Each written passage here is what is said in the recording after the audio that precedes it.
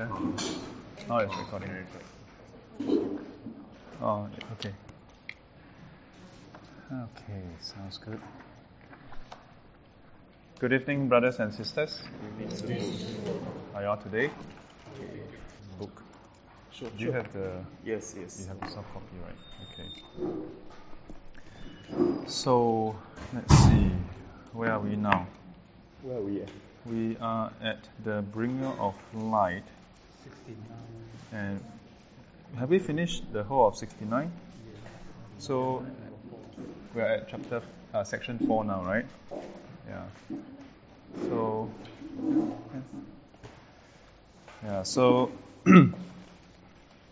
in the past few lessons, we covered the earlier section where there was this description of the Buddha seeing the sequence, what we call paticca samuppada, the dependent origination. Yeah, and we went at length describing the various steps. In this particular sutta, the links did not go all the way to ignorance, yeah, but it stops at name and form and consciousness. Yeah, name and form, consciousness, mutually co-dependent arising. Yeah. So last week? Today is Tuesday. Last Monday, over at Calvin's place, then telling us and clarified certain questions about the dependent origination. So she has posted one of the picture, yeah, of what I drew that day. So you all can take a look. This paticca samuppada, the dependent origination, is something that is uniquely Buddhism. When we say uniquely Buddhism, it doesn't mean that it belongs to Buddhism, but it is uniquely discovered by the Buddha. Various religions teach about love, teach about compassion. Yeah, of course, to different degrees. However, the teaching on dependent co-arising, that is unique in Buddhism. I've also shared about how, if you look at the description in this sutta and other suttas, we see that this is not a theoretical conclusion. This is not a thesis or paper that the Buddha come up with, but rather this is an observation made by the Buddha himself. It is like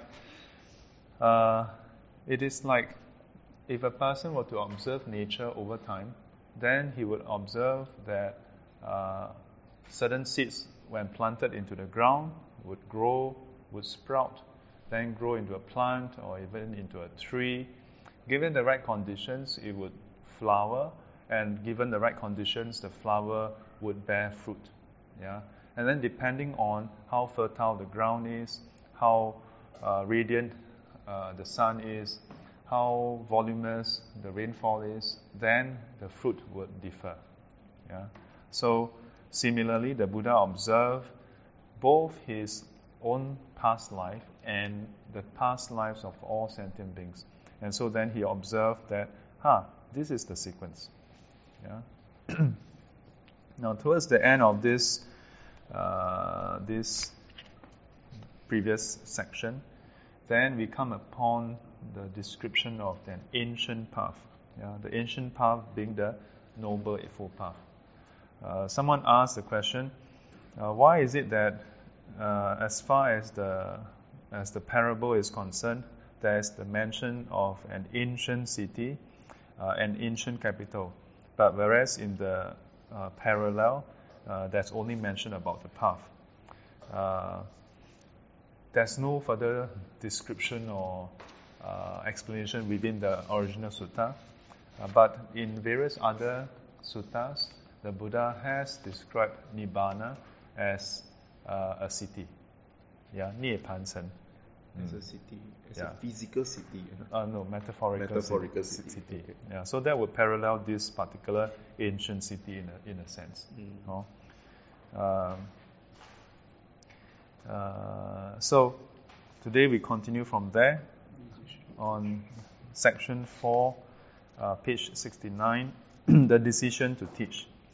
As we have learned from various sources, and every year during Vesak Day, we hear about the life of the Buddha, where upon attaining enlightenment, there was this question of whether he should teach or not to teach. Yeah?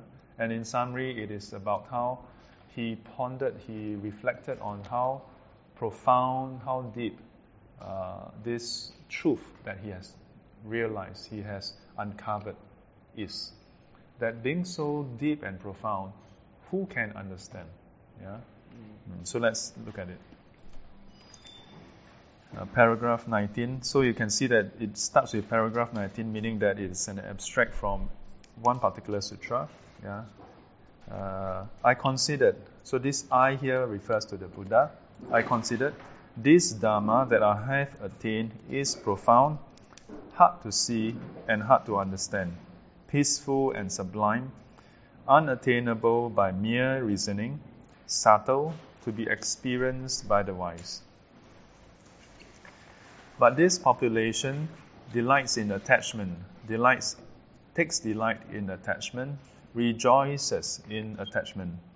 It is hard for such a population to see this truth, namely, specifically conditionality, dependent origination.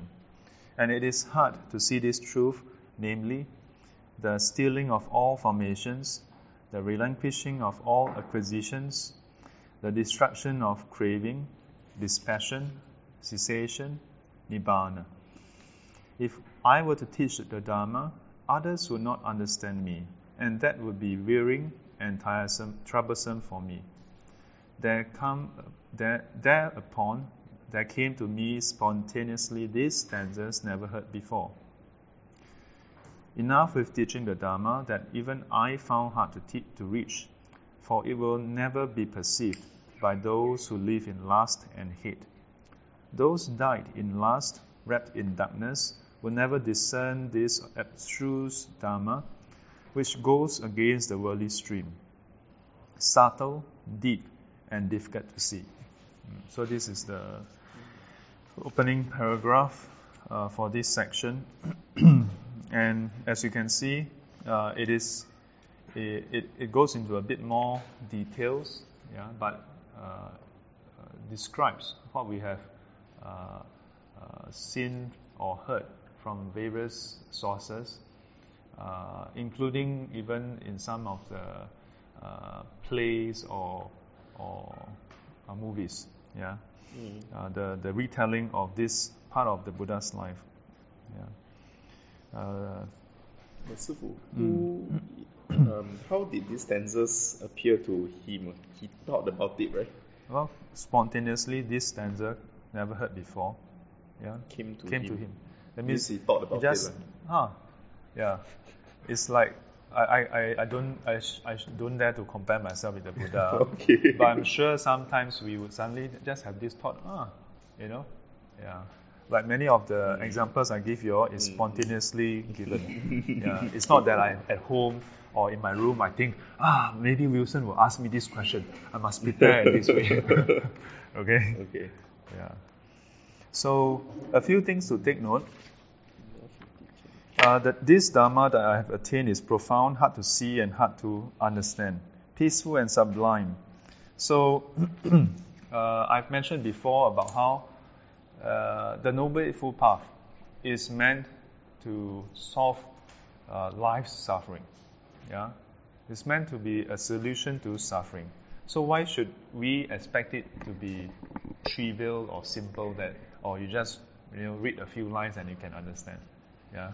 So this is evident here from what the Buddha said. But most interestingly is unattainable by mere reasoning. There's a difference between reflecting upon it and reason it and okay, it makes sense, but that is not attaining it. Yeah, attaining it therefore is not what we acquire through reasoning. When you reason it out, you may have a deeper understanding, but that is still not attaining the truth. Yeah, and attaining the truth would be really seeing and appreciating it in its totality. Yeah, one could say it is the internalization of the truth. Yeah, and not mere intellectualization. Subtle. Yeah, it is not something that is like so gross or in your face. Yeah, but to be experienced by the wise. Yeah, to be experienced by the wise.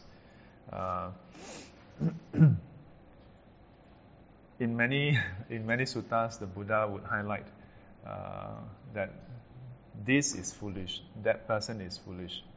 Yeah, and again, I've mentioned in many classes about how if a person acts foolishly or a person has certain traits that is foolish, the Buddha would point it out clearly. Yeah. The other thing to take note, it is hard for such a population to see this truth. Yeah, but this population delights in attachment. Now, this is an interesting term for the translation. Yeah, in some other texts, it would translate as that the people of this time. Yeah, yeah. So here, population refers to the people, the sentient beings that the Buddha see in his time. Yeah. But does it mean that in our time we don't delight in attachment? Oh, we still do. Now we have more variety of things to be attached to. Yeah. So delights in attachment, takes delight in attachment, rejoices in attachment. Wow. Is there a difference? Huh? Delights and take delight. Delights and take delight. This is more linguistic, the differences. Okay. Yeah. What do y'all think? Delights in attachment, takes delight in attachment. I guess they are both in the same direction. Yeah, both are in the same direction. Okay. Yeah, one could look at it as a matter of that level of degree. Level of degree. So here, in a way, you can see that if you are a person, on one hand, if you take delight in attachment, then it's hard for such a person to see the truth. But at the same time, the truth is meant for those who has attachment. So, if you have attachment, that's one thing. But if you are unwilling to, you don't see that the attachment is a problem, then sorry, this teaching is not for you. But if you have attachment, but you see that it is a problem, or you see that this is something that you want to put aside in the long term, then the teaching is helpful. Yeah, the teaching is helpful. There was a request to go in the anti-clockwise direction today. Yes, Jialing. At the end of the attachment, right, there's a loop 24. Maybe we can take a look. Hang on, let us.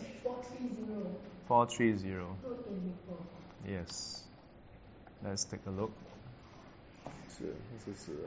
Wow, interesting, Alaya. The word signifies both the objects of clinging and the subjective attitude of clinging.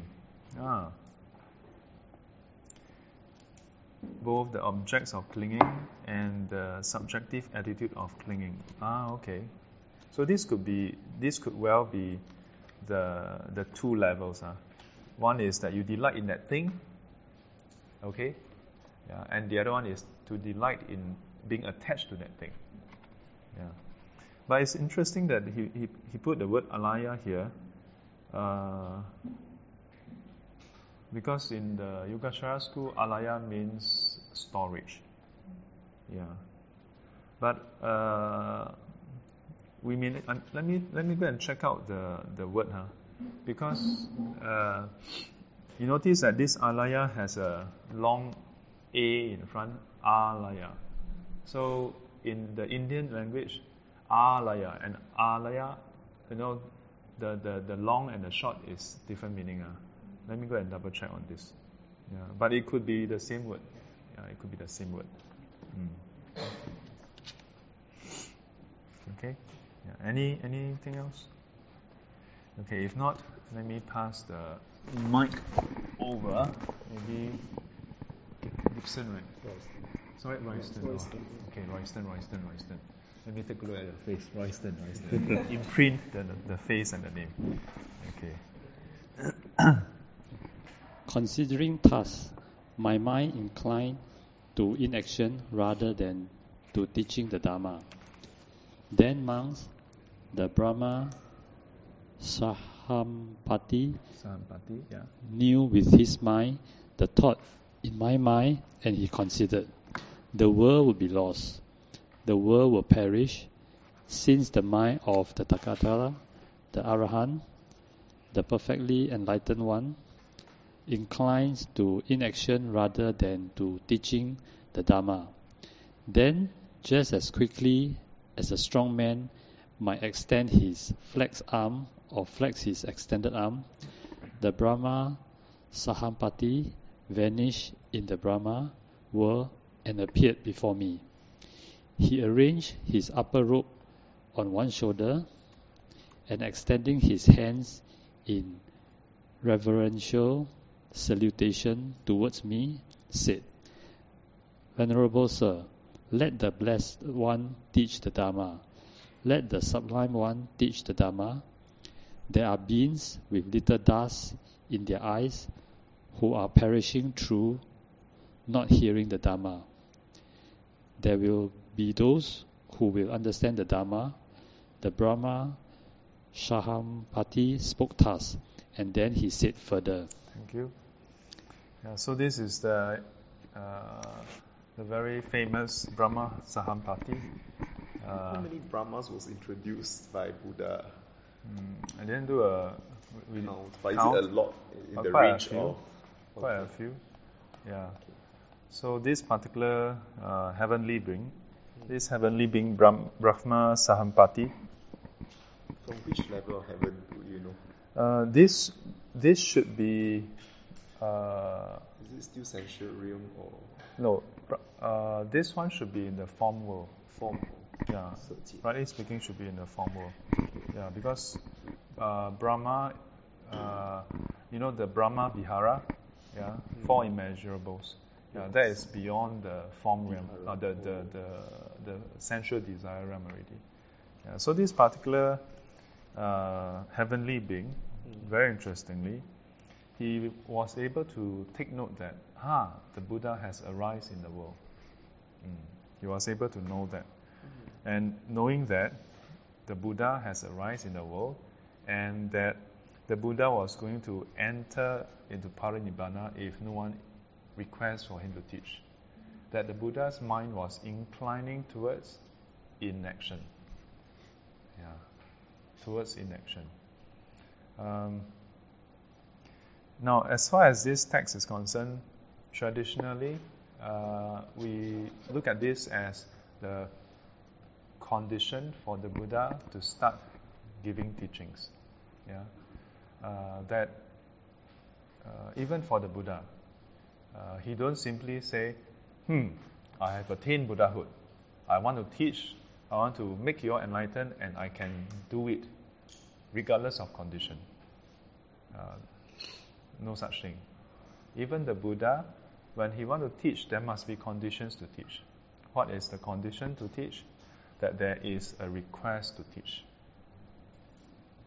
Yeah? So, in the Buddhist tradition, in all the lineages that I know, traditionally, before a class start, there is actually a representative, either 1 or 2 or 4, who will represent a group to go and invite the Venerable.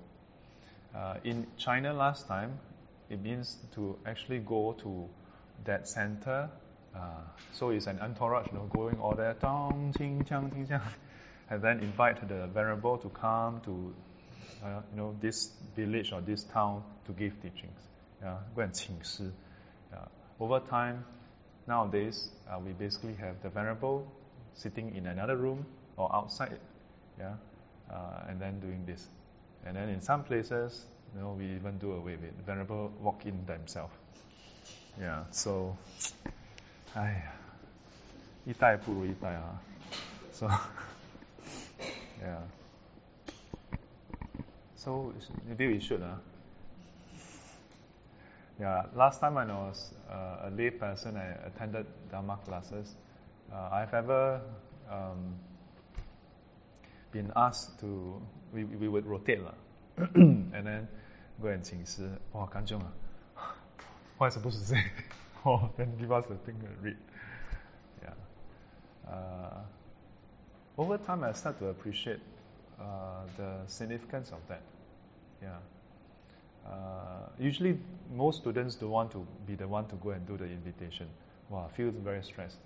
But in the Buddhist tradition, we say that the person who go and do the request, actually, there's a lot of merit in that, because you help to initiate the learning. And at the same time, it is significant in setting the mood, the whole relation in the right direction. So sometimes, some of you who have known me for a while, some people may feel like, oh, Sifu, this monk, so young, like very Tao, Like sometimes, although I don't insist on the ceremony, but there are some things like what I mentioned to someone I counseled today. If I don't give unsolicited assistance, I don't go around calling and asking people, hey, do you need me to counsel you or not? Why? Because if we were to offer help unsolicited, then some people may feel obliged. Okay, I'll let you counsel. Then the relationship is totally inverted, Then it is as though Sifu have to ask people to let me help. So that is not the right kind of relationship. The right kind of relationship is the person who need the medicine should request for the medicine. In a way, you can see it from real life. Doctors don't go around, hey, are you sick or not? And that's why when patients go to see the doctor tell you to do this, okay, I will do it. But if the doctors keep on coming and, hey, come on, I help you, it doesn't work. Sometimes the patients don't know that there is such a doctor. So then your karma, your merits is not enough. But having said that, it's true that sometimes due to the lack of conditions. But if you think about it, in Singapore, for example, the opportunity to be in touch with Buddhism is all over the place. That's true. But when the conditions, the timing is not there yet, you can stay next to a temple. The neighbors all around. I wonder how many of them actually will come in and look at the poster. So, just like when we go to India, Bodh Gaya, day in, day out, they see thousands of people come to Mahabodhi temple. But they don't think, maybe I should go in and learn something, But they, Amitofo, rupee. They don't ask for Dhamma, they ask for rupee. Amitofo. But of course, I say this not in a condescending or demeaning circumstances. They have their, the Maslow hierarchy of needs. For them, maybe the most immediate need is they need food.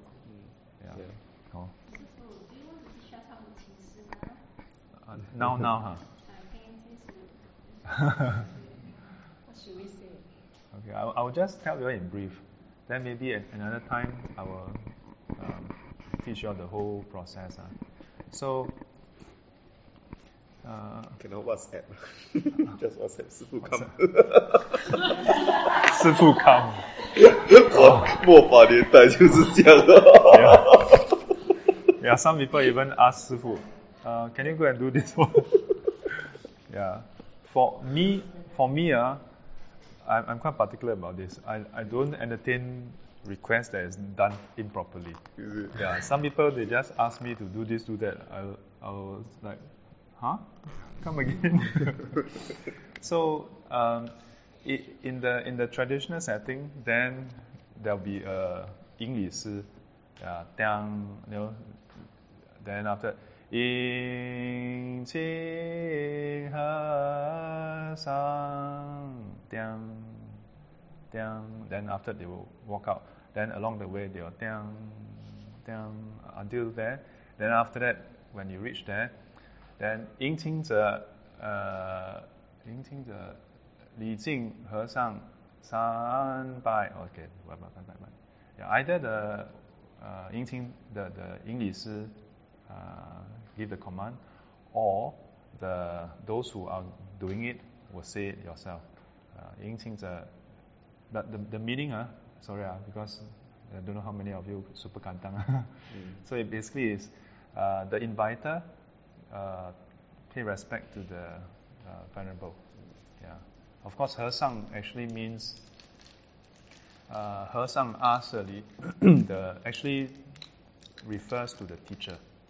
Yeah, we usually think of 和尚 as monk, but 和尚 actually is a term from India.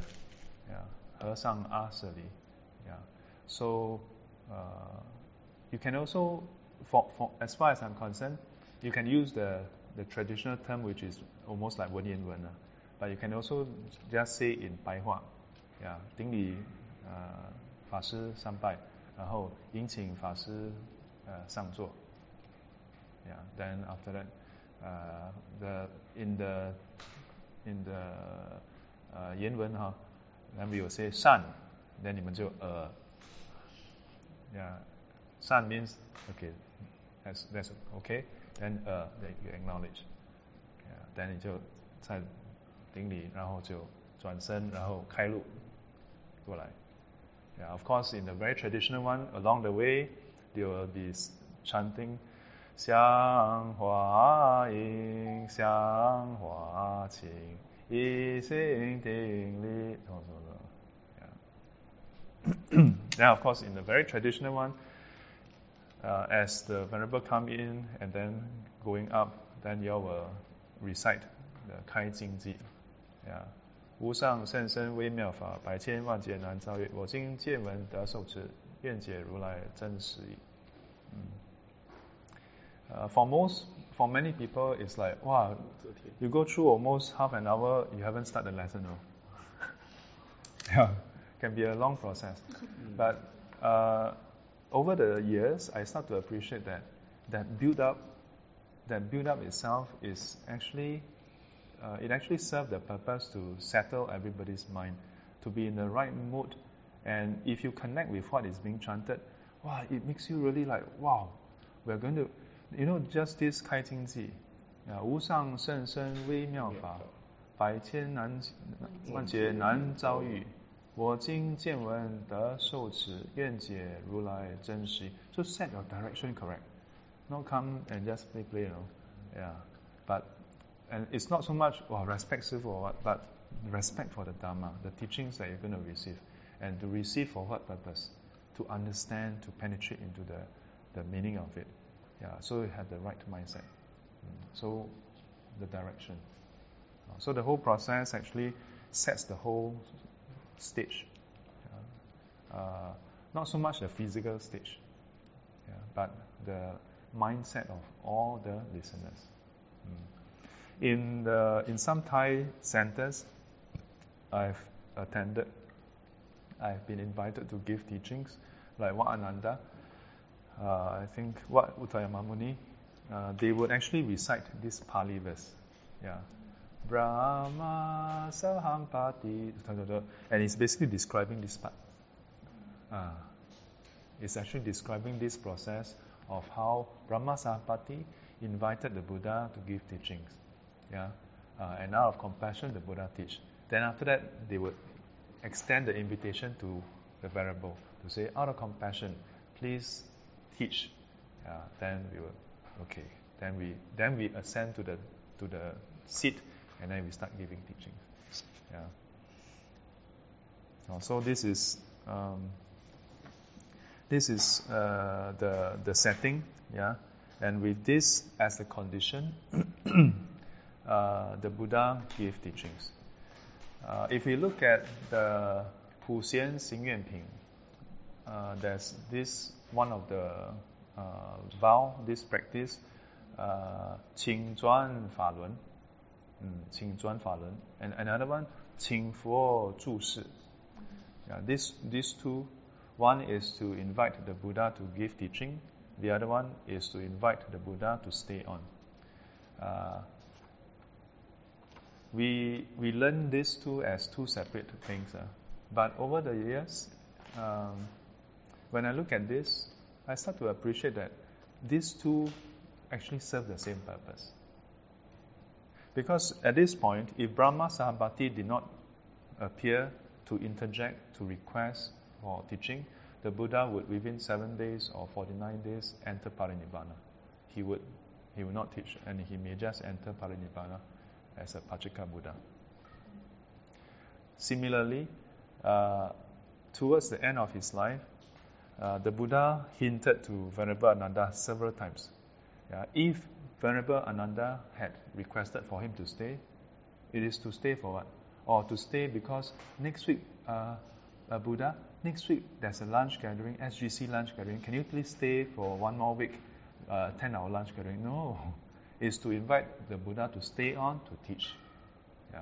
So, as far as the Buddha is concerned, his arising in the world, existence in the world, is solely for one and one purpose, to give teachings. How beautiful. But yet, why would he have these stanzas appear if his sole goal is to just teach? Well, his goal is to teach, but if there are no conditions, it doesn't make the teaching any easier to understand. It's just like I know there's some question mark here about, well, if the Buddha practiced for so long and he's meant to be the Buddha, then how come he still have this question mark? And that's the beautiful thing about the Dharma, That's the beautiful thing. The Buddha can only be responsible for his side of the conditions. He has fulfilled all the cultivation and practices befitting of a Buddha. But if there are nobody who is ready to learn, nobody to request for teaching, then there's no Buddhahood, Sama Sambuddhahood to talk about. Just as, let's say now, somebody study, go to NIE to study. Study, finish his course or her course. Going to be a teacher. Suddenly, World War III start. No student. World War III start. All school closed. Can he function as a teacher? No. He take his certificate, go back. Okay. Wait 3 years later, World War III over. Okay, class start. Then he can appear as a teacher again. Okay, understand. Yes. I want to ask this question. Just now you said that this Buddha actually gave Ananda hints that he actually is actually going off.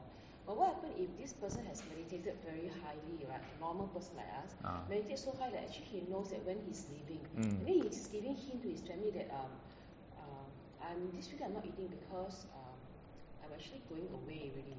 So that actually, I have a friend, his father is also like that.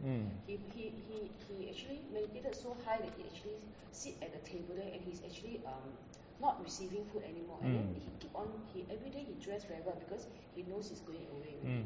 Yes. So if the children have taken the hint that his father is actually going away, can the children actually tell the father, say, why don't you stay on for a while? Because the grandchildren are still young, you haven't seen them grown up. Will the father actually be able to extend his stay in this world? So, in the teachings, the Buddha is able to do that. then it is said that there are some individuals who can do that also. Some accounts say that those who attain like the who have attained deep concentration is able to extend as well. Yeah, but whether they want to extend is another thing. For us, we want to extend but cannot extend. Then for some, you want to cut but cannot cut off. Yeah, so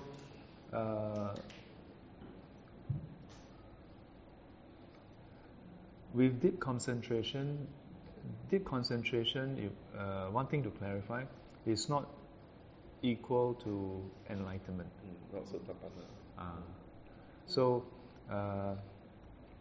if a person has deep concentration, the person may not be enlightened.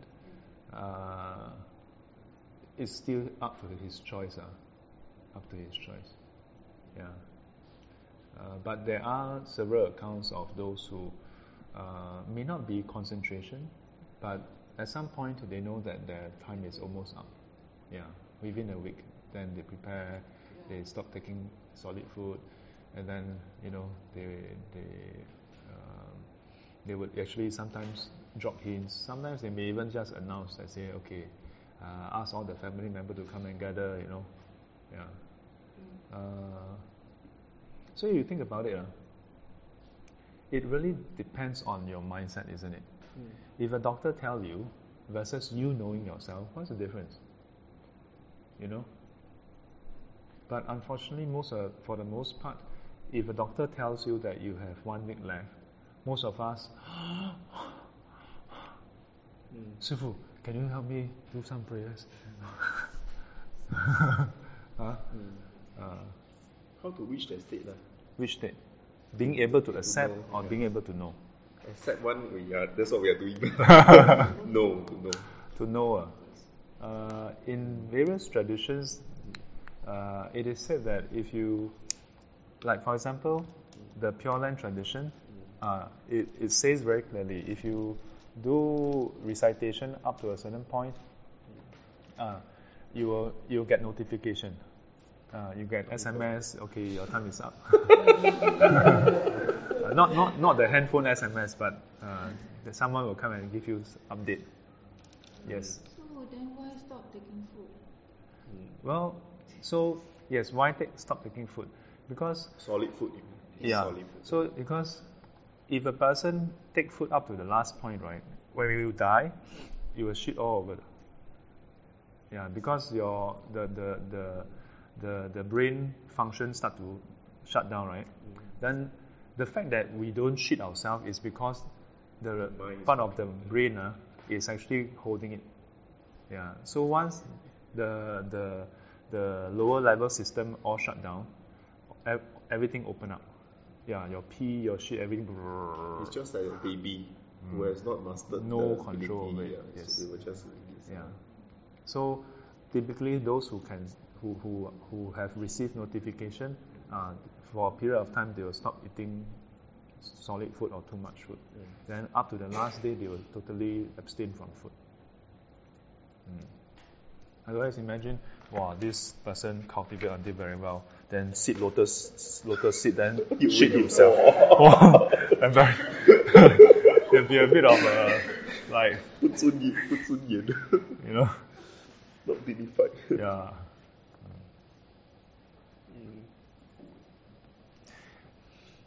But as I've shared before, this reflection of death, actually it's an interesting exercise. Once in a while you think, okay, if I have to die next week, am I okay? Am I ready to do so? Yeah. In a way, it is to quantify your fear. To know exactly, what is troubling you about death. Whereas usually, don't think about that. Whether it's very far away or too bothersome to think about. But to once in a while to think about it and say, okay, what exactly is so troubling about dying now? To ask yourself this question. You may not have the immediate answer, And the point is that it's okay that you don't have an immediate answer. Yeah, but at least you know what is the problem. What is the thing that is troubling you that you don't have an answer yet. Then at least you can, perhaps take tangible steps towards it.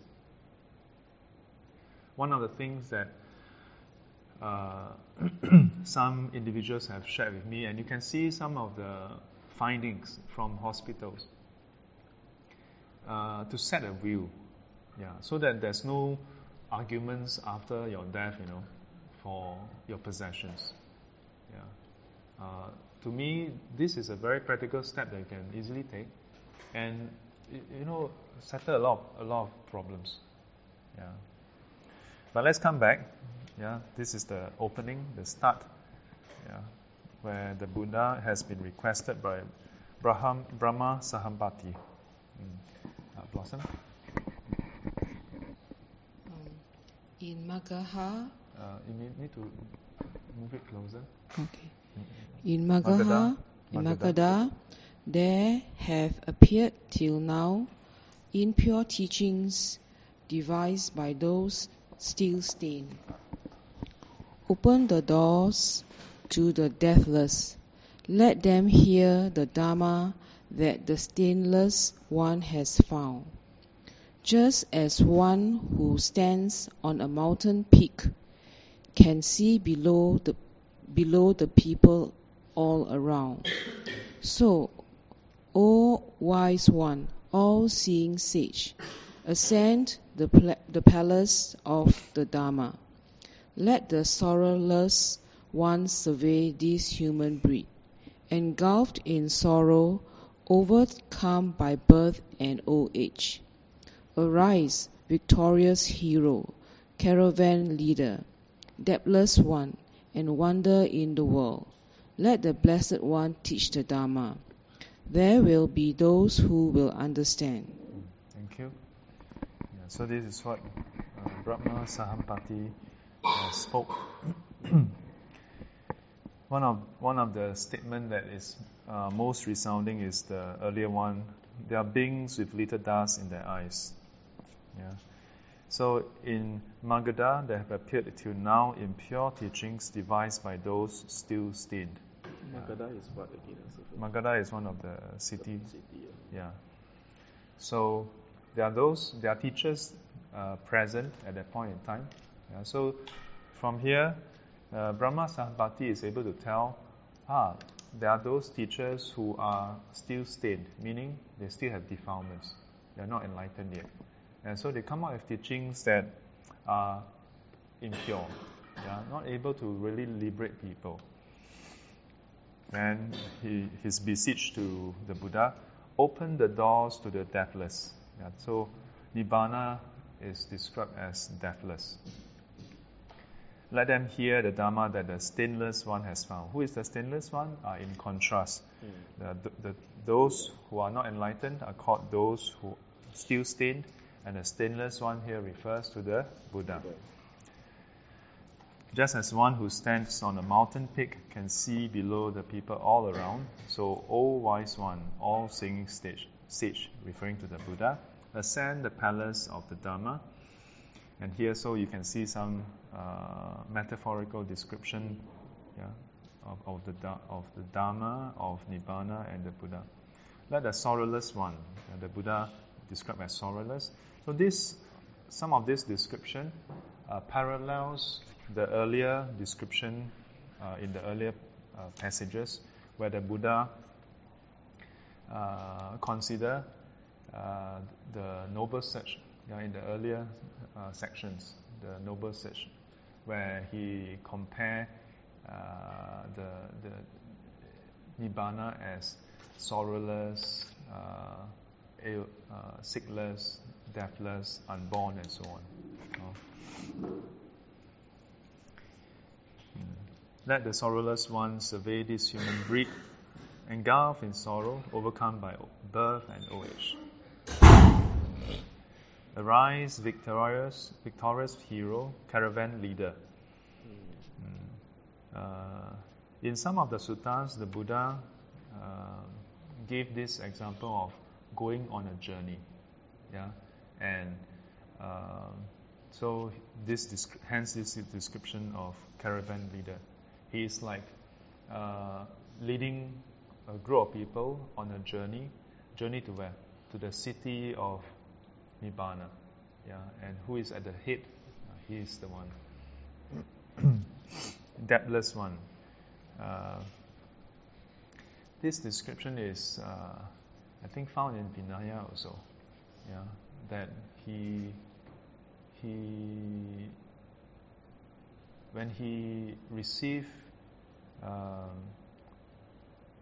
he don't. How do I put it? When he received any offering to him, yeah, he can receive without any problem. No problem at all. When he receives, he is most deserving of that offering. Yeah, he don't owe. Not like, oh, you give me something, then I don't have enough merits. I still owe you. Yeah.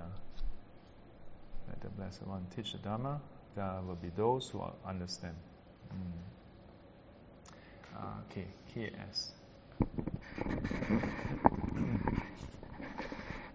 21. Then I listened to the Brahma pleading, and out of compassion for beings, I surveyed the world with the eye of a Buddha. Surveying the world with the eye of a Buddha, I saw beings with little dust in their eyes, and with much dust in their eyes, and with keen faculties and with dull faculties, with good qualities and with bad qualities, easy to teach and hard to teach, and some who dwell seeing fear and blame in the other world, just as in a pond of blue or red or white lotuses. Some lotuses that are born and grow in the water strive immersed in the water without rising out of it, and some other lotuses that are born and grow in the water rest on the water's surface, and some other lotus that are born and grow in the water rise out of the water and stand clear, unwetted by it. So too, surveying the world with the eyes of a Buddha, I saw beings with little dust in their eyes, and with much dust in their eyes, and with keen faculties, and with dull faculties, with good qualities, and with bad qualities, easy to teach and hard to teach, and some who dwell seeing fear and blame in the other world. Then, so this is the Buddha's reply to Brahma Sampati's request.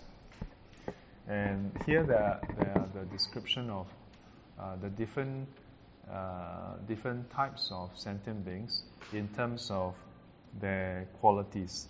Yeah, the dust in their eyes refers to how much defilements they have. Yeah, so there are those with little defilements, and there are those with much defilements. Yeah, defilements such as greed, hatred, and delusion, ignorance. Yeah. So this comparison is, if you have dust in your eyes, then you cannot see clearly. Whatever you see, the whole world you see wrong. So there are those with much dust, there are those with little dust. Then keen faculties and dull faculties. This is what we call li gen and dun gen. Keen faculties is li gen, dull faculties is dun gen. So what is this two?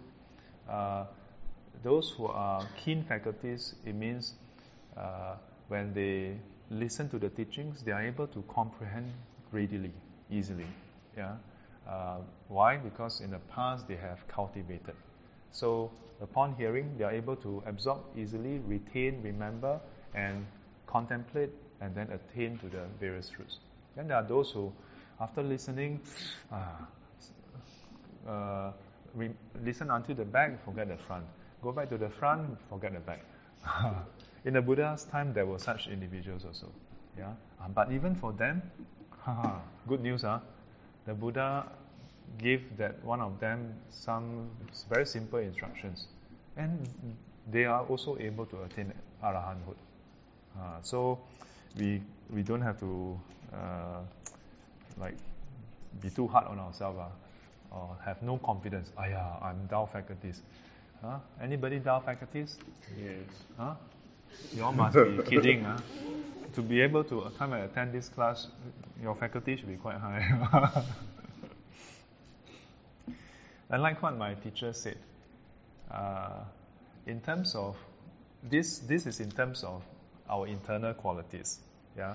But externally, there's also the description about how is it 正法, 相法 or 末法, yeah. So different time periods, whether there's the true Dharma when the Buddha is around, or is it at the stage where there's only similar Dharma or declining Dharma, yeah. So my teacher put it this way: if you are willing to learn the Dharma, then it is always the period of right Dharma. If you don't want to learn Dharma, even in the Buddha's time, it is already declining Dharma. Yeah. So, with respect to faculties, whether you are keen or Dao, actually last time I have shared before, I also have this question about myself, you know. Yeah. I also wonder, hey, do I have the Sangen? Yeah. Yeah. Otherwise, you know, can you remember what I shared before? Yeah. If you think that you are of the keen faculty, then you should take advantage of that and learn and can progress very quickly. If you think that you are Dao faculty, then what are you waiting for? You're already behind people. You better study harder. So either way, you must study. This is how I psycho myself. So then there are those with good qualities and those with bad qualities. Yeah. So this can refer to the kind of other aspects. Yeah, other aspects like your behavior or whether you are energetic or not, and so on. Yeah. There are those who are easy to teach and those who are hard to teach. Yeah. So in other suttas, the Buddha mentioned about different kind of people. Yeah. Then he compared with I think horse. Yeah, sometimes he compared with elephant, sometimes he compared with horse. Not that he looked down on us and think that we are like animals, no. But it's that at that point in time, he was talking to people who deal with horses, yeah, who deal with elephants. Who are the people? Those kings, yeah. Because why? Kings, they make use of chariots, yeah, horse chariot, war elephant. So when he talked to them with this, they immediately, true. Yeah, there are different types of horses. So the Buddha said, there are those horses, the moment they hear the voice of the owner, yeah, or they see the shadow, they immediately ready to go. Yeah, there are those who, if they hear, they don't care, you know. They must see the owner. Then they, Then there are those, after seeing the owner, they still, The owner must show the whip. Then the horse, Then there are those who, the owner must whip, then, Then there are those who, after whipping, still, so the Buddha compare different kinds. So this is like those who are easy to teach and those that are hard to teach. See Sifu come already, steady. Yeah, some see Sifu already still. Okay. And some who dwelt seeing fear and blame in the other world. Yeah, so this other world meaning future life. Future life. Yeah. In many suttas, the other world refers to this world and other world. 这一世跟下一世. Then I replied to the Brahma Sahampati in stanzas. Doreen? After you finish writing. Then I replied to the Brahma Sahampati in stanzas. Open for them are the doors to the deathless. Let those with ears now show their faith. Thinking it would be troublesome, O Brahma, I did not speak the Dharma, subtle and sublime. Then the Brahma Sahampati taught, the Blessed One has consented to my request that he teach the Dharma. And after paying homage to me, keeping me on the right, he thereupon departed at once. I considered thus, to whom should I first teach the Dharma? Who will understand this Dharma quickly? It then occurred to me, Alara Kalama is wise, intelligent and discerning. He has long had little dust in his eyes. Suppose I taught the Dharma first to Alara Kalama. He will understand it quickly. Then deities approached me and said, Venerable Sir, Alara Kalama died 7 days ago, and the knowledge and vision arose in me. Alara Kalama died 7 days ago, I thought. Alara Kalama's loss is a great one. If he had heard this Dharma, he would have understood it quickly. Thank you. Yes. So the first two persons that the Buddha thought of was the two teachers who taught him the deep levels of concentration meditation, the formless meditation. So the first one was Alara Kalama, the second one was Udaka Ramaputta. So at this point, when he thought about it, Alara Kalama is able to understand. But then as he did so, then Devas is said to have come to him and then informed him, Alara Kalama has already passed away 7 days ago. But at the same time, it is said that he also had this knowledge in him arise, that this person has already passed away. Wilson has some questions. Hang on, pass him the mic.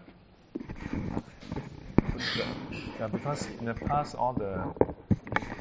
Yes, what's the question? So Sifu, so assuming that Alara Kalama passed away and he is in the Jhana heavens... No, he's not in the Jhana heaven. He's in the formless heaven. Formless, yes. That's the base of nothingness heaven, right? Yes. So then Buddha can also interact with him, right? So can also teach, right? Good question. So since these two teachers, later when you look at paragraph 23, you'll find that it's the same thing. So these two teachers, they have already passed away. Now the two of them taught the Buddha the way to attain up to the last two level of the formless concentration.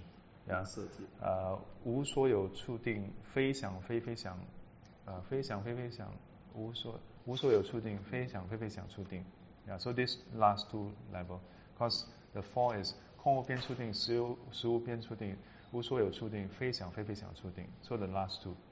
Now, why is it that when they have passed away and reached that two levels, then the Buddha seemed to say like, what a great loss. Cannot be done. So according to my teacher, his explanation is that when a person reached that state and get reborn there, the mind becomes so subtle, number one, the person is not able to do vipassana. The mind is almost in a state of stasis. Just very bad level of consciousness. Because you must know, the first level is 空无边处定, base of infinite space. Second level, base of infinite consciousness. Third level, to get from second level formless to the third level formless, you must remove that infinite consciousness. So third level is super subtle already. So the mind is so subtle, it's not able to do discerning. Vipassana is not possible. That's number one. Number two reason given to us was those in this level, if you think that you are proud, you have not seen anything yet. Those who have reached this level, especially the 非想非非想处定, at that point is when he looked down, literally in a way, looked down on all the other realms, he's like, I have attained to this very subtle concentration. What are you pursuing, man? Only I.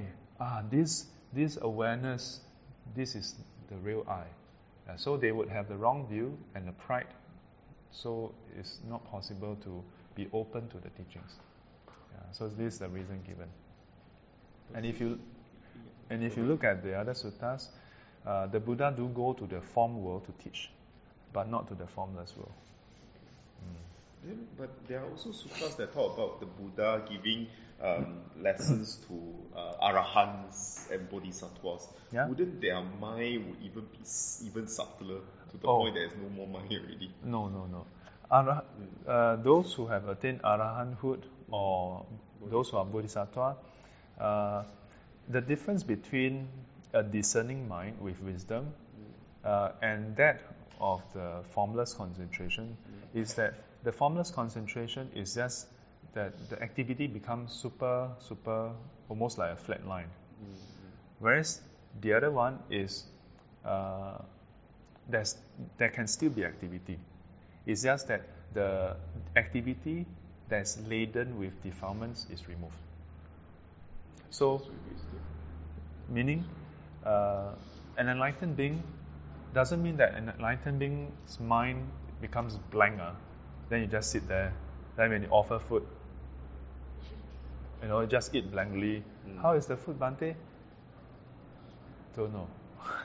No, it's not like that. It's not like that. So there's activity. There can still be activity, but with wisdom. But with wisdom and without that kind of attachment. So the formless realm is flat line, but still not necessarily with wisdom, but with defilement. So it's like flat line with defilement. Yes. I see. Okay, understood. Thank you, Stu. So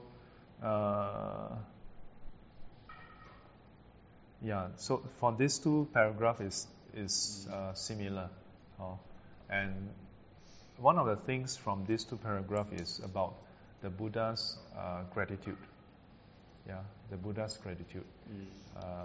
The first two person that he think of is his teacher. Even though his teacher were not enlightened, even though his teacher didn't help him directly to attain enlightenment, but still out of gratitude, think about the teacher. Later on, when others come and approach him, like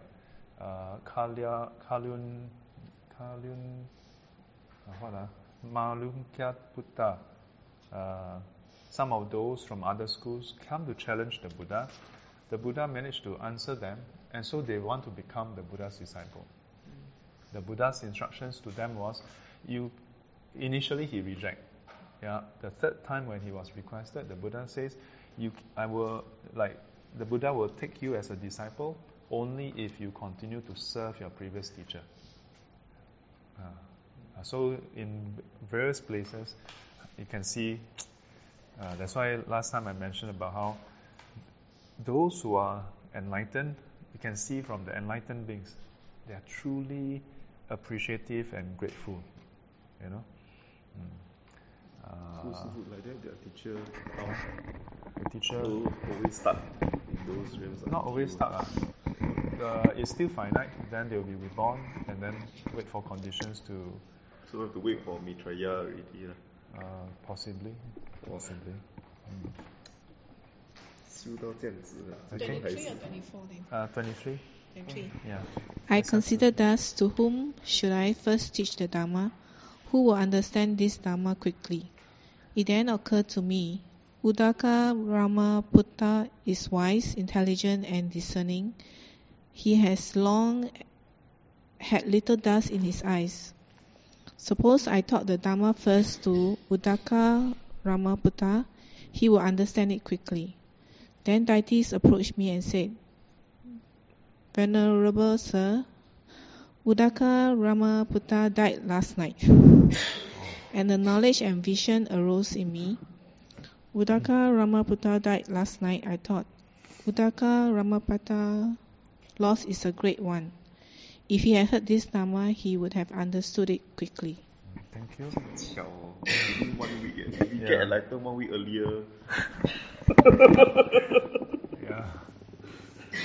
Conditions. No condition. So, who is next? My name is Anhui. Okay. I consider this, to whom should I teach the Dhamma? I considered thus, to whom should I teach the Dhamma? who will understand this Dharma quickly. It then occurred to me the monks of the group of 5 who attended upon me while I was engaged in my striving were very helpful. Should I taught the Dharma first? Suppose I taught the Dharma first to them. Then I thought, where are the monks of the group of 5 now living? And with the divine eye, which is purified and surpasses the human, I saw that they were living in Varanasi in the deer park in Isipatana. Thank you.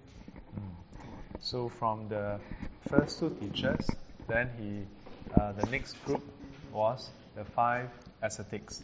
The 5 ascetics were his companion when he was practicing in the forests of cultivators, where they practice extreme asceticism.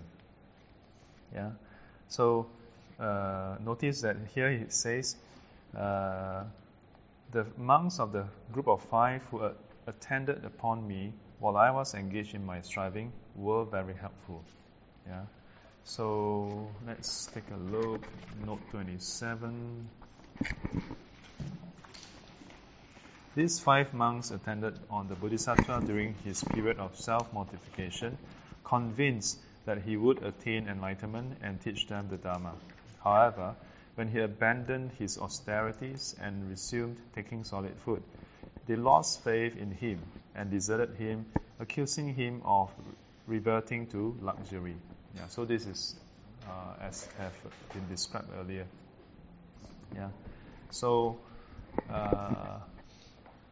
there's some background commentary about this, that these 5 were actually sent by the king. Originally to request for him to come back, but they failed, and then they stayed on to attend to him. So supposedly these 5 are all 5 brothers, and they were sent separately, and each one failed, sent another one, and altogether 5.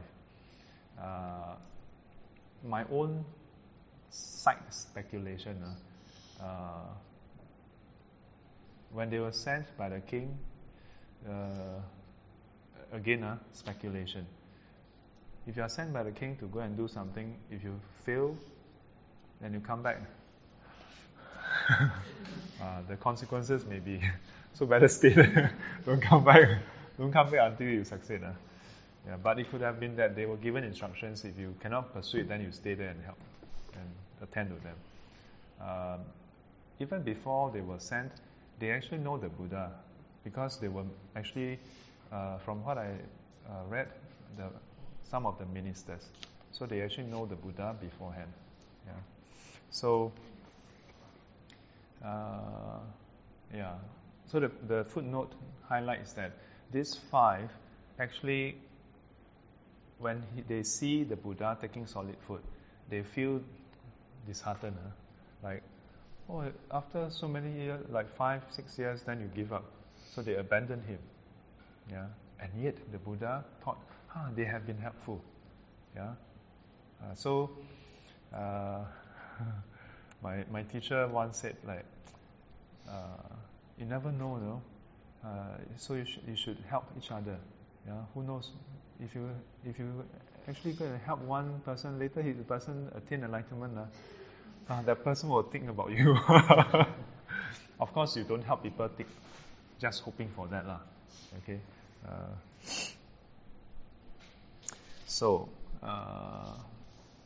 Joey?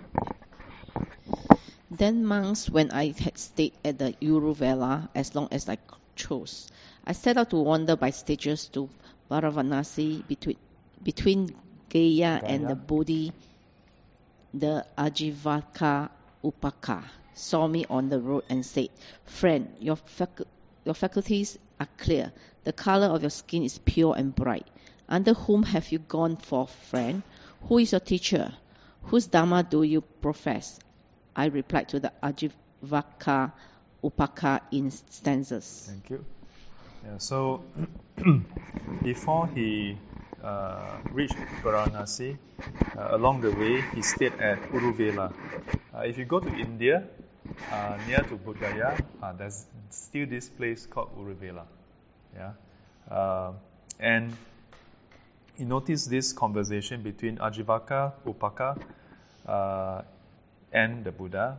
That this person, Ajivaka, referred to the Buddha as friend. Yeah, as friend. Why is this so? Because the Buddha is known as the Buddha, describing his awakening. As Buddhists, we recognize the Buddha's awakening, so we refer to him as the Buddha. But at that point in time, this is just days after his enlightenment, should be weeks already. Yeah, because for 49 days after his enlightenment, he spent 7 weeks doing 7 reflections. Yeah. So by now, he has already left the place he attained enlightenment. And when he encountered people, the comment is, friend, your faculties are clear. The color of your skin is pure and bright. Yeah. So in some of the movies, right, before he attained enlightenment, they show his face. After he attained enlightenment, they just in this place, right, just show a bright light. Yeah. So there are some of this way of presenting it. So you can imagine, people walk around, then they say, wow, 这个气色非凡.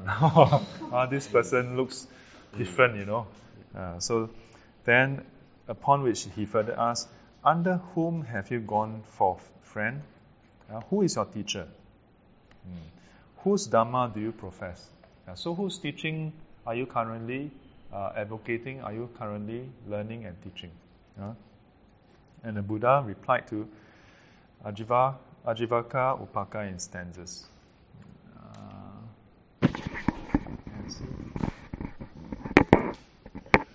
I am the one who has transcended all, a knower of all, unsulken among all things, renouncing all, by craving ceasing free.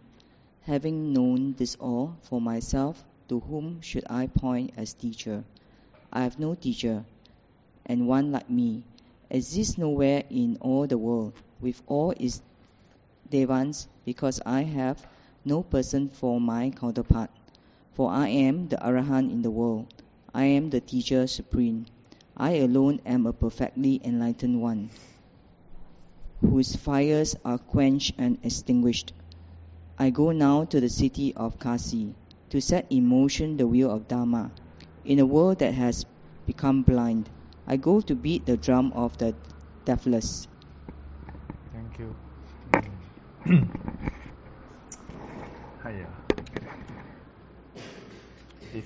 If you encounter someone who make this statement, yeah, man. This is the lion's roar. In Buddhism, we call 狮子吼, lion's roar. I am one who has transcended all, a knower of all, unsullied among all things, renouncing all, by craving ceasing freed. So by ceasing one's craving, is one freed. Yeah. Having known this all for myself, to whom should I point as teacher? So 无师自悟, this statement here. Yeah. Although he had teachers before that about the formless concentration, his awakening is not through anybody else. So if you ever have anyone come and tell you that, actually the Buddha's enlightenment is from this, you're just, okay, thank you very much for your opinion.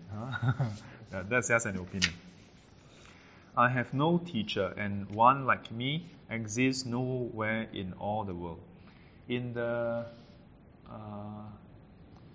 I think it's Hong Yi Da Shi, some of the Buddhist songs, 天上天下不如佛. This is from here. So sometimes when we are exposed to the Chinese Mahayana tradition, one of the criticism is that a lot of the, like let's say the chanting, the ceremony, or even the songs, seems like don't know where you get it from, but actually they are either directly inspired by the sutta, or literally the whole verse is actually from the sutta. It's just that the tune is being added. Yeah. So here, I have no teacher and no one like me exists nowhere in all the world. Throughout the whole world, only he is the Buddha. With all its devas, in all the world with all its devas. This is a common phrase that also exists. In the world with all its devas, maras, prince and kings and so on. Why? Because I have no person for my counterpart. 亦无比. There's no one who is his peer. For I am the Arahant in the world. I'm the teacher supreme. I alone am a perfectly enlightened one, whose fires are quenched and extinguished. So fires here refers to the fires of craving and clinging. This being quenched, then suffering do not arise. I go now to the city of Kasi to set in motion the wheel of Dharma. In a world that has become blind, I go to beat the drum of the deathless. This is such a... You can imagine, metaphorical, right? The wheel of Dharma. Yes, it's metaphorical. The description here, considering that the Buddha was someone from the warrior clan, when he make this statement, it is like a parallel to a warrior marching to another place, to declare, to declare something. And here I go to beat the drum of the deathless. Not drum of war, but the drum of the deathless. To wake up everybody. Wake up! Wake up now! Serene? By your claims, friend, you ought to be the universal victor. The victors are those like me, who have won the destruction of things. I have vanquished all evil states. Therefore, Upaka, I am a victor. Thank you. So the by your claims, friend, this is said by Upaka. So Upaka then addressed the Buddha saying, you ought to be the universal victor. Buddha,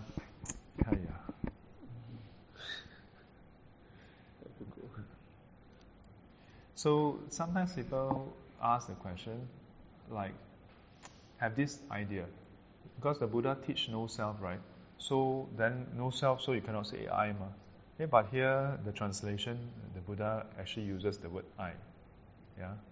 So conventionally, the Buddha would sometimes also use the terms like you and so on and so forth, you, I, and so on.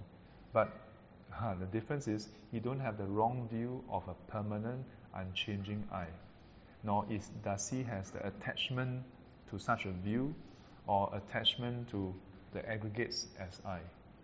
But conventionally, he just use the term. Serene, would you like to continue? When this was said, the Ajivaka Upaka said, "May it be so, friend," shaking his head. He took a bypath and departed. Thank you. So, from the earlier line, it may seem like he is praising the Buddha, but from this second part, then you know that the earlier statement was like, from what you say, you should be a universal victor, no? So the first statement was actually a disbelief, like, So we can see from the later part, his reply was, "May it be so." So it's like basically saying, okay, whatever you say, you say so, shaking then okay, his head. Then he's shaking his head, like he took a bypath. So this description of a bypath has two levels. One level is the Buddha was walking towards the city of Kasi to give teachings. So instead of that, he took a different path. So literally, he took a different path, meaning that he's not going to go and listen to the teachings. Then metaphorically, the Buddha is on the Noble Eightfold Path. So he don't take Noble Eightfold Path. Yeah, so there's these two levels here. This part is quite interesting. Yeah, and departed. So from here you must consider, many people would ask Sifu, and I think almost all monks and nuns get asked this question. Sifu, so are you enlightened? Most people want to look for an Arahant, Buddha or Bodhisattva to be the teacher. Yeah, but you see, this person is the first human being to encounter the Buddha. But 这个不识货的人 Buddha in front of you also, yeah. But if a person declare to you that he is enlightened, you shouldn't just take that person's word for it also. Or usually you may hear reports, yeah, or this person's disciple make a claim saying that, oh, wow, you are so fortunate. Wow, you can come and see my teacher. My teacher is enlightened. What? You shouldn't take the word for it as well. Yeah, you should respectfully go and listen to the teachings and see whether it is worthy of a person who is enlightened. But you may then think, but how do I know whether it's enlightened or not? Very simple measurement.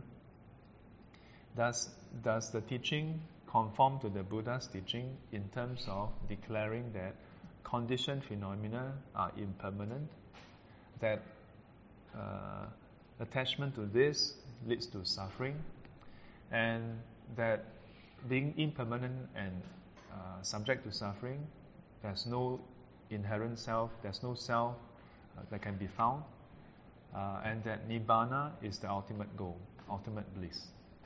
Yeah, all Buddhist teachers must accept this.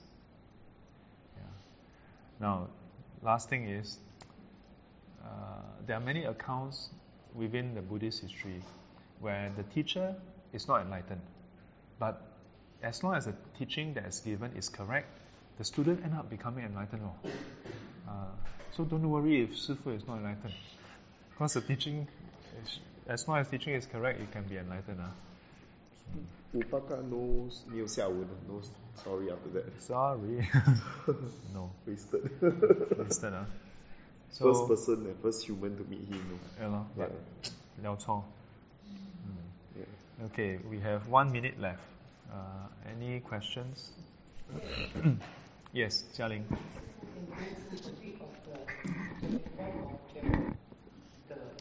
12 links. The links. About the consciousness, going round the consciousness, that one. Going round the consciousness, that one. Hang on. Consciousness, then condition back to him and so on. Okay, what I'm asking for you So what is the question? Page 68. Yeah, but what's the question you have? I have a question. What do you go back and find? I look for it. Okay, there's one section, there's this part, the name and form, consciousness, name and form. There's one portion whereby ignorance is always on the screen. That's my explanation. Yeah, I'm trying to find the number to fit in. Find the number to fit in. Because I don't really understand, so I'm trying to fit in numbers to make it work. Make it work, okay. So, I think you did send me a picture that you drew. Wait, you want to show me now? So this page and the next page. Oh. So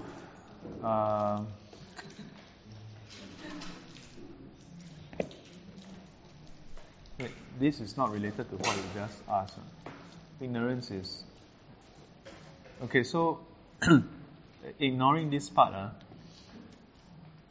do you remember Sifu highlighting that ignorance is not just at the first link? Yeah, it's everywhere. all the 12 links, there is ignorance involved. Yes. Can you understand that? Yes. Then that's the important thing about the ignorance being everywhere. But I need to put it in good section. You need to put in where? Like the number, this one I put in. In this section here, then, 5 to 12. So it's already here already, ma? No, this section here, because in words you say this section here. Uh-huh. 5 to 12 is I put in, so I need to verify if it's correct. I thought that day I already verified with you. No, that was another part. This is for the 24 notes. That day was the 17. So 24, on the 24th I explained for the 24th notes. That day, Chinese New Year one is on the 17th. Uh-huh. Then this is the 24th. 24th.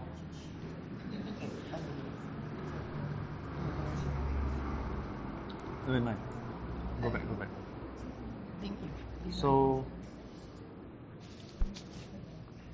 never mind, you show me what you want to ask. That will be the question, then the note. But for the 24th, I'm explaining the same diagram, right? Yes. So what is there? But because this time round, you're talking about this to here to this. But I suppose you are trying to say that I think that time you were trying to say that ignorance is prevalent here. Uh-huh. Then. Okay, so you all need to try to follow. You all may want to just come up very quickly. The paper. Why is it that now it says name and form is condition for consciousness?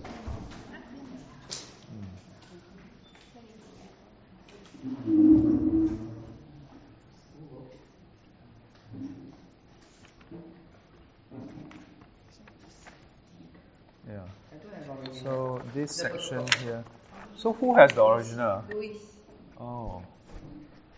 So this section here, ignorance is always occurring. Yeah. In fact, when I say this section here, I was just explaining certain parts, but I've always, ignorance is almost perpetual. Yeah. So all over the place, ignorance is always arising. It's just that this is a schematic view of the 12 links. So in a schematic view, then you break it down into the active component. So it's just like I give the example of a cooking class. First, you list out all the ingredients, but then when you look at the ingredients in terms of the recipe, then step 1, let's say cooking, you want to cook rice, okay? You need rice cooker, you need water, you need rice. What else? That's all, It's very simple 3.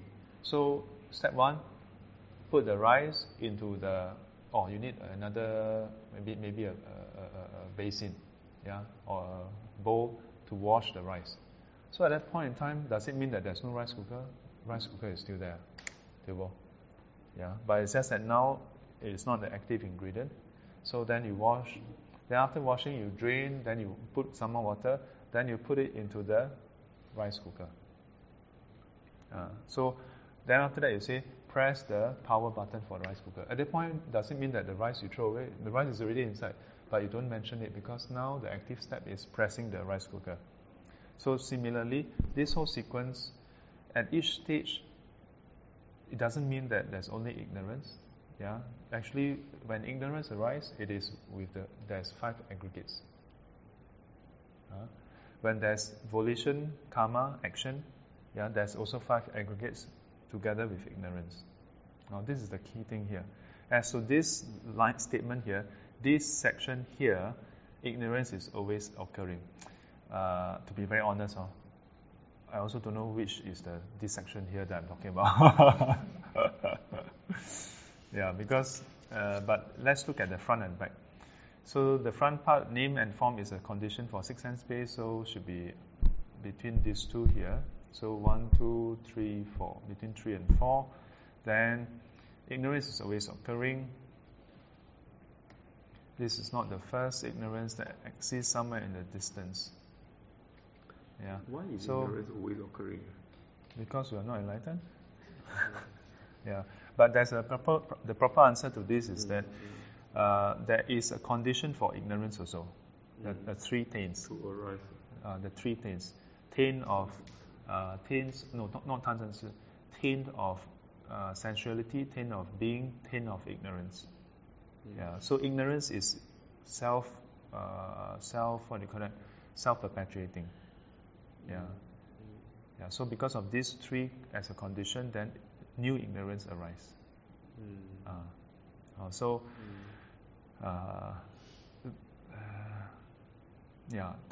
I have to be frank. This section here can be referring to this part, can be referring to this section here as well. Because time and again I mentioned about how it can be from 3 all the way to here. Yeah, because here is very clear that ignorance is arising, but here, can be 3 to 12 also, because all the way is actually arising. Yeah. Then the highlight here is that for this section, the highlight is this is not the first ignorance that exists somewhere in the distance. So this is not the first ignorance that arises somewhere in the distance. Yeah, ignorance is almost perpetual. Yeah. While there's ignorance, can there be ignorance arising by itself? I just said exactly the same thing. Yeah. So sometimes listening to my talk can be quite boring because I keep repeating the same thing. But I like to. So the key is just that there's no original ignorance. There's no original ignorance. Then this whole practice is to remove ignorance, to remove the arising of new ignorance. It's just the new ignorance. Yeah. The past ignorance already arisen and ceased. Yeah. Cannot do anything about that. If I get enlightened even at this moment, all the things that I've done during this lifetime will still something will still 5 aggregates. Some that has already been set in motion. Yeah. Like the famous example, Venerable Angulimala, he has to face the consequences. He has to face it. The difference is, you would have that wisdom and resilience to face it.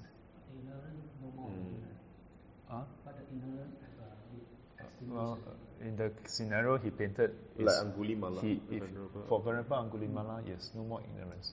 So the difference is when they face with difficult circumstances, they do not then further create new problem. So can I just push this a bit more? Okay. On Angulimala, so I'm pretty sure there will be a hell being, right? That will arise because of the deeds that he has done. No. Oh, there's no hell being. Really. No. It's very specifically, if you look at the sutta called Angulimala Sutta, right at the end, then Venerable Angulimala went to see the Buddha. Yes. And although he is able to face it, but he still had this question, like, I thought I already attained Arahant, why is this still happening? So the Buddha told him, for the evil that he has done, he killed a lot of people. No? Yes. He is supposed to experience much pain in the lower realms for a long, long time. Now he's only experiencing a fraction of it. So the Buddha counseled him saying, bear with it, Brahmin, bear with it. Oh, so meaning the being that is in the hell or in the lower realms. Why would that be? Why do you say bear with it? Bear with what? Bear with the pain. Because Venerable Angulimala haven't died, went to see the Buddha. So while he's alive, he see the Buddha. Then the Buddha tell him, Brahmin, bear with it, Brahmin. As a human, the pain that suffer as a human. Yes. I see. That pain is just a fraction of what he's supposed to be experiencing. And therein lies the clue. The distinction in Buddhism is not that, you join a certain club, then Buddha protect you. It is through your own wisdom and that all the faculties that you don't connect in an unwholesome way with your unwholesome actions anymore. So even when they arisen and ripen, you don't connect, it cannot fully ripen. It just then okay. Yeah, the example I gave earlier is just like all of us have our own personal library. Some good books, some bad books. Yeah, problem is we have a habit of opening the good books to read. Yeah, so enlightened ones, the good books and bad books are still there, but they don't go and open the bad books anymore. So for Arahant and the last life, once they pass away, they are not interested in reading books anymore. Yeah, Bodhisattvas continue to open the books. Yeah, but not with our usual way of opening the books, not with attachment anymore. No? Okay. So ignorance arises within the 5 aggregates. So it means that over here, there's also name and form. So over here, referring to let me see. Over here, over the consciousness. So over here, let me see, consciousness, then name and form. So there's also name and form. So over here, this area also there's name and form. Over here, there's also name and form. So it should be over here. Over here. At the point birth, here there's also name and form. Yeah, mind and body, in other words. Yeah. So over here, when you are driven by ignorance, then you act. While you are acting, there's also name and form. Yeah. So this is why these two are mutually supporting each other. Yes. So one question about name and form. Is there some school of thought saying that the name and form do not consist of consciousness? Name and form do not consist of consciousness. Am I right to say the Nama, Zhou Sheng Jing, Si, Zhou Sheng Jing, Si? So consciousness is considered part of the name and form? Should be considered part of the name and form. I would consider it to be part of the name and form. Yeah. I also saw from the web certain description of previous school, they say that since the consciousness is the one who trigger the name and form, so inside the name and form, it doesn't contain the consciousness. Doesn't contain consciousness there. It should be consist of also consciousness, but because I feel that when I read about this, the aggregates, it should be from the 6 sense base together with the consciousness, 眼根 all this will arise at the same time, and it will arise at the same time, then see the object, perceive the project, then become contact. So inside should be have this consciousness in the name and form. Am I right? Well, that's what I'm saying, that in the name and form, it should comprise, because name and form is the general term for mind and body, which encompasses everything. Yeah, encompasses everything. Why the Nikaya definition is otherwise? Nikaya definition. Yeah, because in the 12 links, they do define name, what is name, what is form. But inside the name and form, the name is only include the 3 of aggregates. Oh, is it? Yeah, consciousness is like what you said is over here. So it doesn't include. Yeah. If you want, I can give you the notes. Send me the link. Yeah. Wait. Is it sutta or the notes to sutta? The Nikaya Nama Rupa. Yeah, what is Nama is Rupa. Send and to in me. the note Send 6 to me. also define that. No, so it's in the notes. Both. So in the sutta itself, the main text. Yes. Oh. I did send to them. You don't have. I think I sent to you. How come don't send to me? They were asking me, so I write them according to what the Nikaya said. Then send to me, then we can discuss further. You want me to put in the group chat? Can put inside the group chat. Okay. Yeah. But typically when we say Nama Rupa, we actually encompass everything. Yeah, we usually encompass everything. But we can look at the Nikaya, look at the text. Which Nikaya is it? Samyutta Nikaya. It's the analysis of the Nama Rupa. Nama Rupa Vibhanga. Okay, can take a look. Yeah. Then we can discuss further. Then they reinforce by the note saying that it's only 3 aggregates. Okay. So send it to me. Okay. Yeah.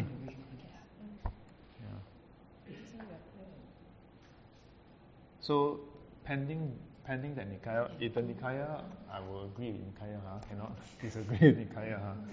Yeah. So we'll double confirm. This is 1 and 2, and the other one is 11 and 12. As I said, now you ask me over here, over there. When I'm explaining, I'm pointing here.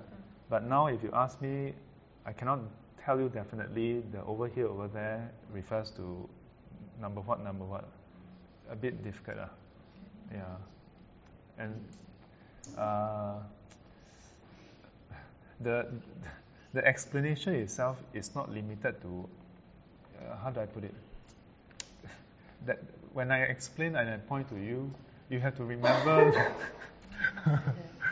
Now when you put it into a transcript, a bit hard for me to point to you exactly which one is it. Yeah. Oh.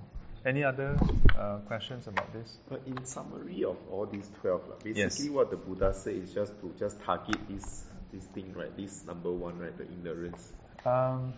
Is there a specific chain in this? Link in this chain that we should focus our efforts on? Well, we always say that removing ignorance, then the whole chain breaks down. But as far as the 12 links is concerned, over the point where craving and clinging is concerned, this is the part. Yeah. So we usually work on the point where you experience feelings. When you have the exposure or contact with the world, this is where you can actually sever it. Yeah. But so when it says guard the senses, not block the senses, yes. Right? But technically, based on these links, blocking the senses does also work, right? No.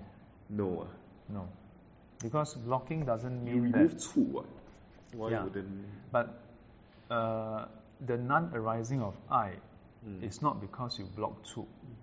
It's because there's no uming when you have show.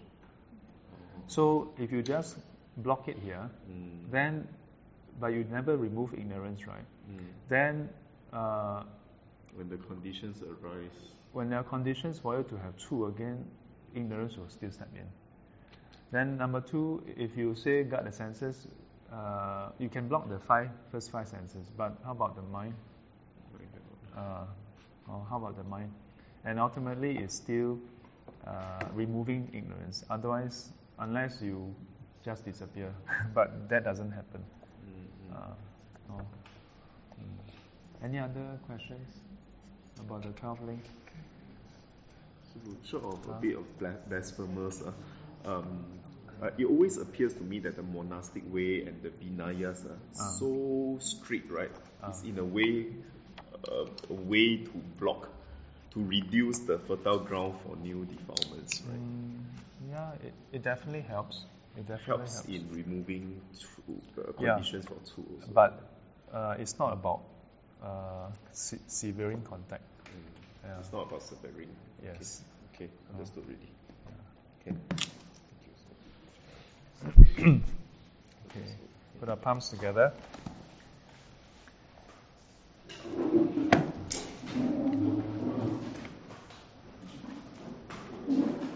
愿消三障诸烦恼，愿消三障诸烦恼，愿得智慧真明了，愿得智慧真明了，普愿罪障悉消除，普愿罪障悉消除，世世常行菩萨道，世世常行菩萨道。阿弥陀佛，阿弥陀佛。起立。